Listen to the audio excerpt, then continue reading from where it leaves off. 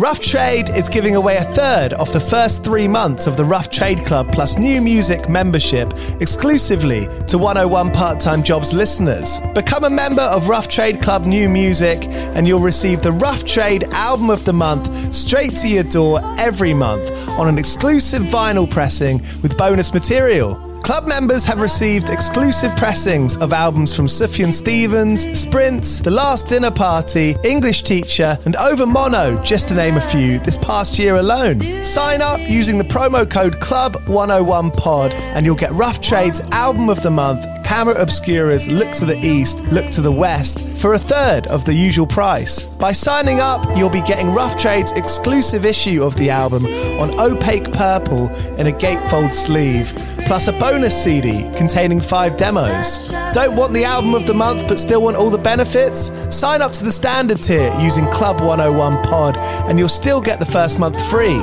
You'll also get free shipping on all orders, 10% off at the bar and on secondhand vinyl in store, and exclusive access to sold out Rough Trade events. So don't hang around. Head to roughtrade.com/club and sign up with the code CLUB101POD. That's CLUB101POD and claim money off Rough Trade's Album of the Month today. This offer is for UK residents only.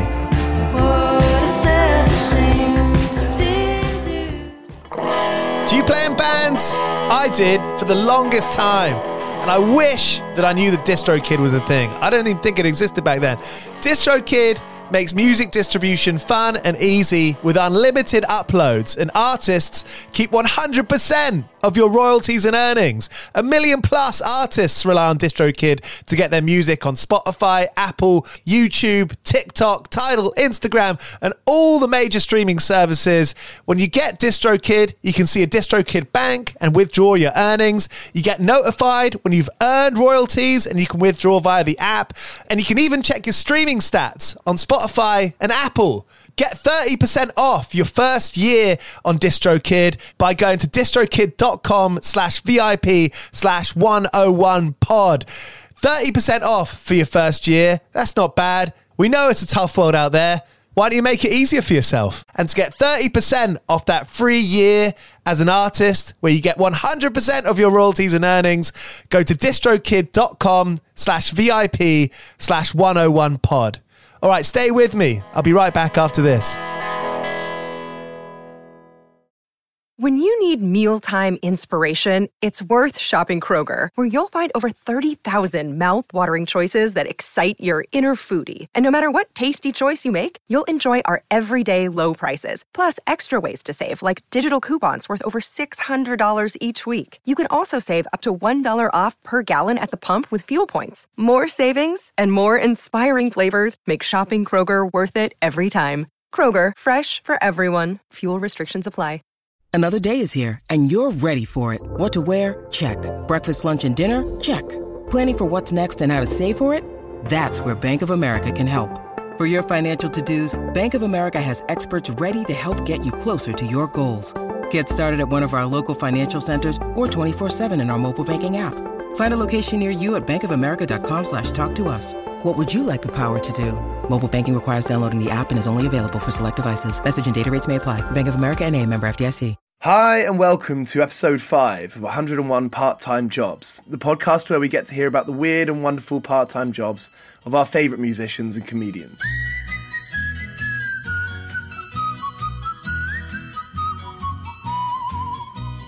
This time we've got Alex from Wonk Unit. Alex is an entity of his own, a character, and never shy in front of a microphone, usually delivering poems about plastering, shitting in his nan's house, and that sort of stuff. During the time they were recording their new album, Terror, I went to his house in Croydon, South London, to skate his back garden pool and do one of these podcasts. We ended up talking about all sorts of things that I never knew despite knowing him for years, and some stories which are pretty unimaginable. Terror, the new album by Wonk Unit, is out now and you should definitely get it. Ratty, skate punk, London-inspired chirpiness. I love it, so have a listen to it after you've listened to this. Now, Alex Wonk Unit. Signature Brew is the official beer of 101 Part-Time Jobs.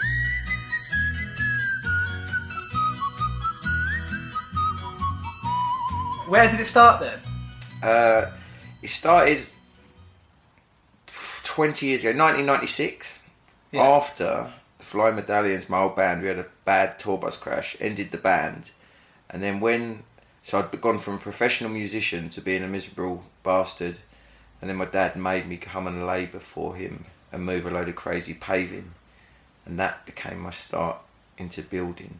One thing I always thought from your poetry, from Wonk Unit lyrics, from sort of a bit of everything that you do, is that you really like found this, I want to say theatrical, but this sort of comical side of like plastering a wall. I feel like listening to some of your poems that I've almost like plastered half a wall myself. Yeah, well, it was also the fact that, I was, I was doing, manual labour.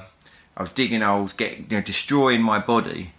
But whilst doing that, I'm thinking poetry, I'm thinking creative writing. I thought there was a kind of irony in it, which was hilarious. I thought it was quite funny, and also just the fact that the way, builders are perceived as working class, thick as pig shit thugs and sun readers, and I always thought that was quite funny. We turn up to jobs and, your people look down their nose at builders, and I always thought it was quite amusing. There's me, this little this artist, this creative, I think it was that irony that created my poetry, and it was funny. As Shakespearean building poetry, Donkey the Damned, Upon the Scaffold the Wind Cuts Through, Wood Pigeon, all of those poems, they started as poems. I'll have to check them out. Yeah, the first poem I ever wrote was I'm a plasterer.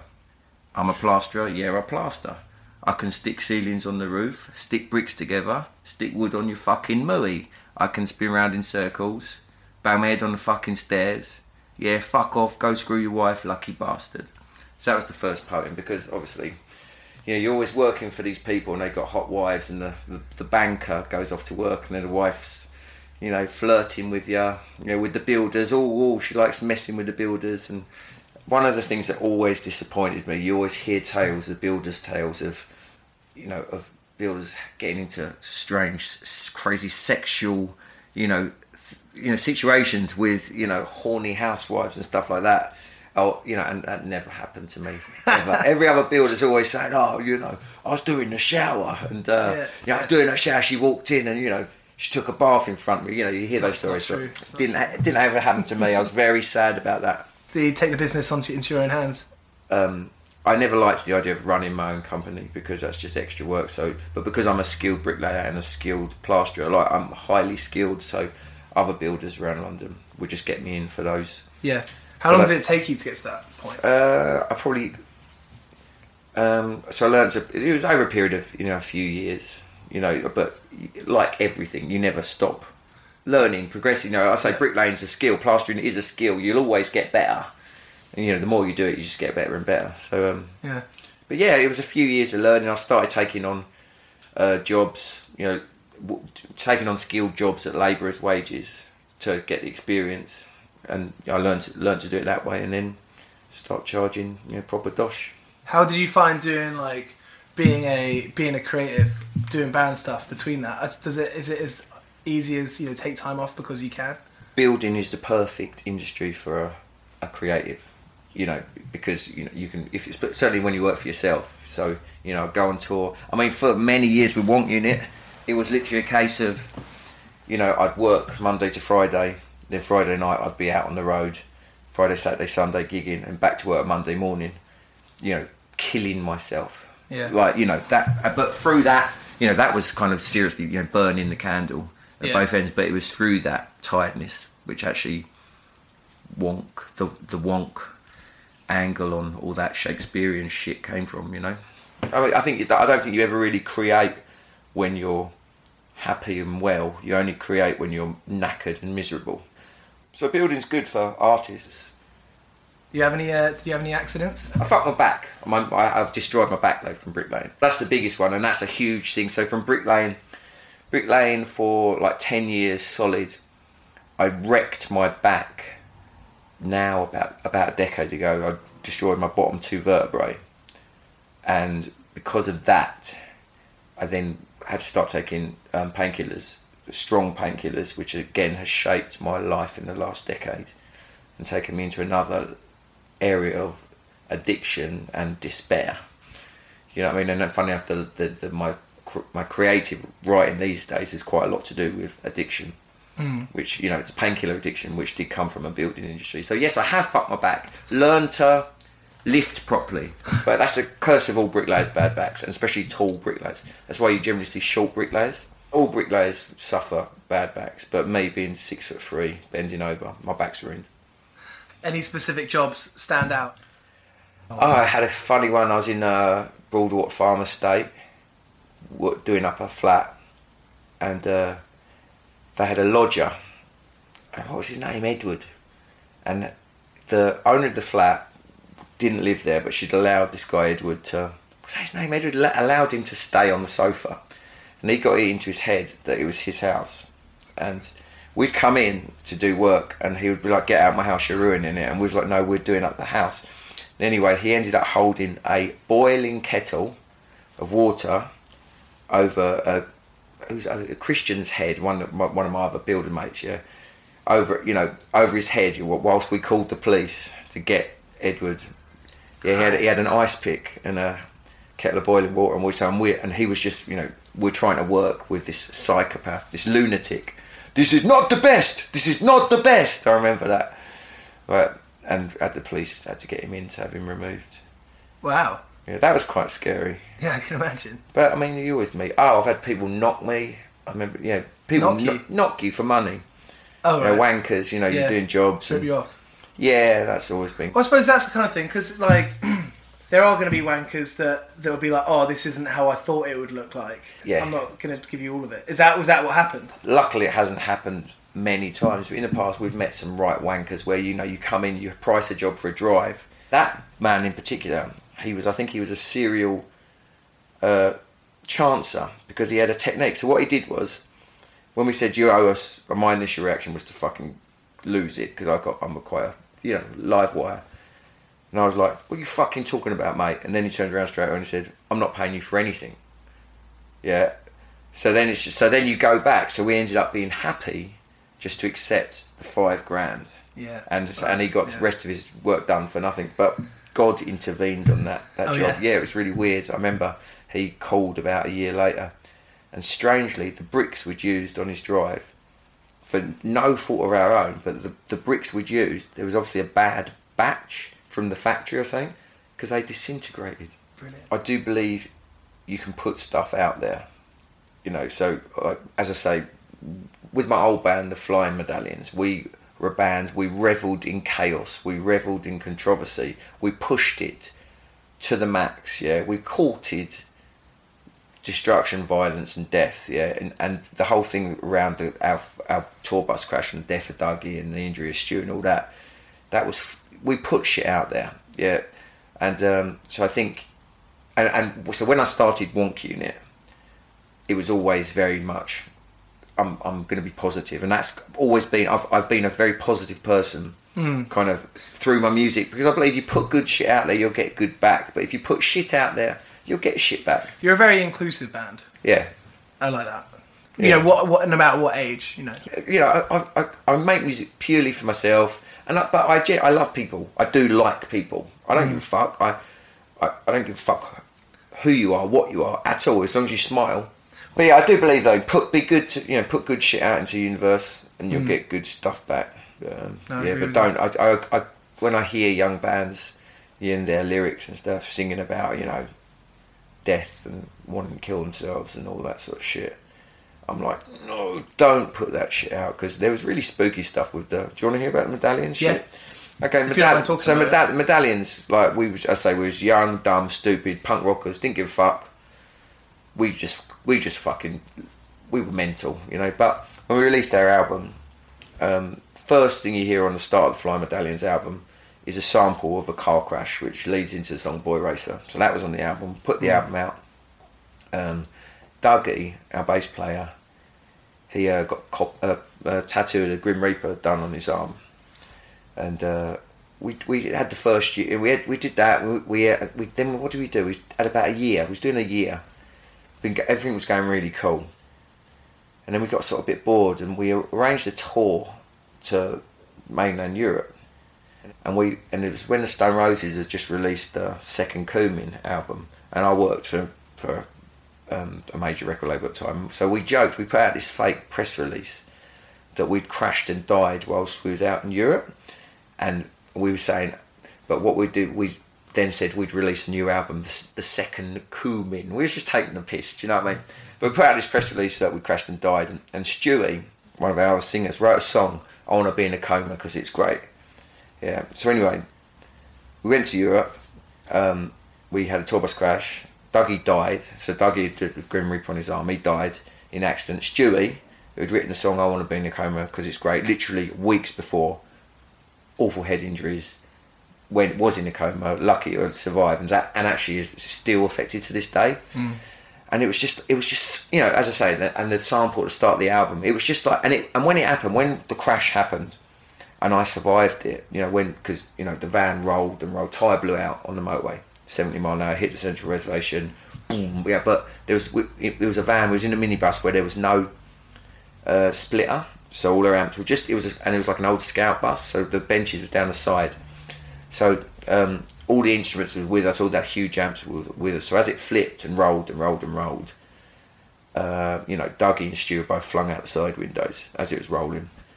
But it's the one, alcohol actually saved my life there, because I was passed out at the time, asleep, so I woke up to me being flung around the van, yeah, but because I was going round with all the amps and weren't fighting against it, I weren't holding on, you know, I was just going round and round and round with everything, you know, in this maelstrom of fucking, yeah, carnage, and it was weird. And so then suddenly, so I got knocked out in the sort of the spinning and flipping, because we rolled for a long way, and we ended up sliding on the roof of the van upside down, just along for ages on the motorway.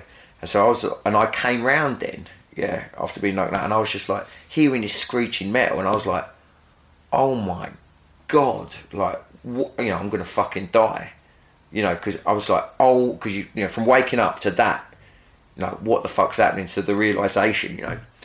And then when the van stopped, you know, I started laughing. I was like, oh, fucking hell, I survived that, you know. And as I crawled out the wreckage, I'm all laughing. I was just like, fucking hell, you know, another, you know, crazy medallion mishap, you know.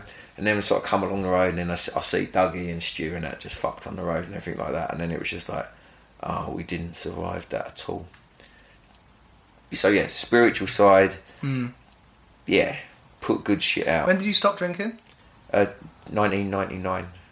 How many years after that was that? So after the medallions, the crash with the medallions was 95, and then after the crash, that's when my drinking and can't think really. I mean, I was drinking. I was an alcoholic. I knew I was an alcoholic at like 14. Yeah. So I was 27 when I got sober, which was 1999. That's quite a few years on it. Yeah, yes, but it was after the crash, so from 95 to 99, that's when my life spiralled into insanity, you know, and I ended up mindless. I remember like for quite a few years there was a load of Fly Medallion stencils all round Soho, stencils on the wall, spray paint stencils, and that had happened one night where we was at work, based on Piccadilly, next to the Hard Rock Cafe. And it's sort of like at 3 o'clock in the afternoon, I dropped acid. And we finished work at 5:30. So 3 o'clock we dropped acid, me and Christian. And by 5:30 we're starting to come up. You know, it takes a little while for the acid to kick in, you know. And we started tripping hard. And we had a load of Buntlack, which is like the spray paint of graffiti artists. And we had this Fly Medallion stencil, and we were just fucking gone. And because we were so gone, we didn't give a shit. And first of all, we come up to Hard Rock Cafe, we'd go, psh, yeah, we'd spray on the wall, Fly Medallion stencil, and it's like, oh, that looks good, yeah. This is a Friday night, middle of London, yeah. Walked along, and we graffitied, we stenciled up the whole of Piccadilly, yeah. And we went like everywhere, just bold as brass. There's people walking past us, and we're spraying up every fucking wall along in Piccadilly, every lamppost, every wall with this Fly Medallion stencil. And by the time we got to the Haymarket, I got to Piccadilly Circus, yeah, our stencil was sopping wet, you know, knackered, yeah, because we'd done about 100 stencils, and we'd done like about 10 cans of Buntlack. We had this bag, yeah, but we were deranged completely deranged on acid by this time and booze as well, yeah. And so there was the AA building at the AA office or shop at the top of Haymarket.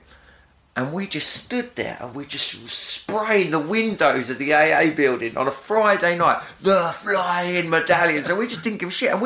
But because we were just doing it, you know, and laughing and smiling, and just without even a thought, yeah. No one approached us. I think maybe people thought we was allowed to do it. I don't know. Yeah. But we just did this. And I remember we were carried on and then the night gets really hazy. But then I remember the next day I woke up. And it was Saturday morning and I woke up in my hotel room down in Victoria. And the hotel room was covered in spray paint. Yeah. And I was covered in spray paint from head to toe. And my clothes were covered in spray paint. And I stenciled myself, yeah. So there was flying medallion stencils over the fucking room, over me, yeah. And I'm just like, what the fuck happened, yeah? So then I had to turn my clothes inside out. Yeah. Turn my clothes inside out.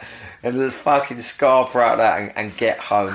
And I remember going back to work on the Monday and just suddenly seeing this graffiti all over Soho, all down, you know, Piccadilly, and just like, oh my God. And we spent like a week waiting to get arrested. No, waiting for CCTV or something, you know. Waiting to get arrested. You don't do something like that and then think like, oh, it's going to be fine. Yeah, and it never happened. It was just so weird. It was just like, and that was kind of like the whole thing with the medallions. Like, we got away with fucking murder. I've been working all day for me mate on the side, running around like a blue-ass fly. I've been working all day for me mate.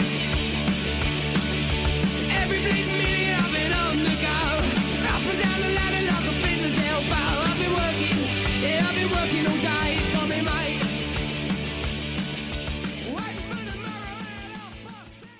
It is Ryan here, and I have a question for you. What do you do when you win? Like, are you a fist pumper, a woo-hooer, a hand clapper, a high-fiver? I kind of like the high-five, but if you want to hone in on those winning moves, check out Chumba Casino. At ChumbaCasino.com, choose from hundreds of social casino-style games for your chance to redeem serious cash prizes. There are new game releases weekly, plus free daily bonuses, so don't wait. Start having the most fun ever at ChumbaCasino.com. No purchase necessary. VGW Group. Void where prohibited by law. See terms and conditions. 18+.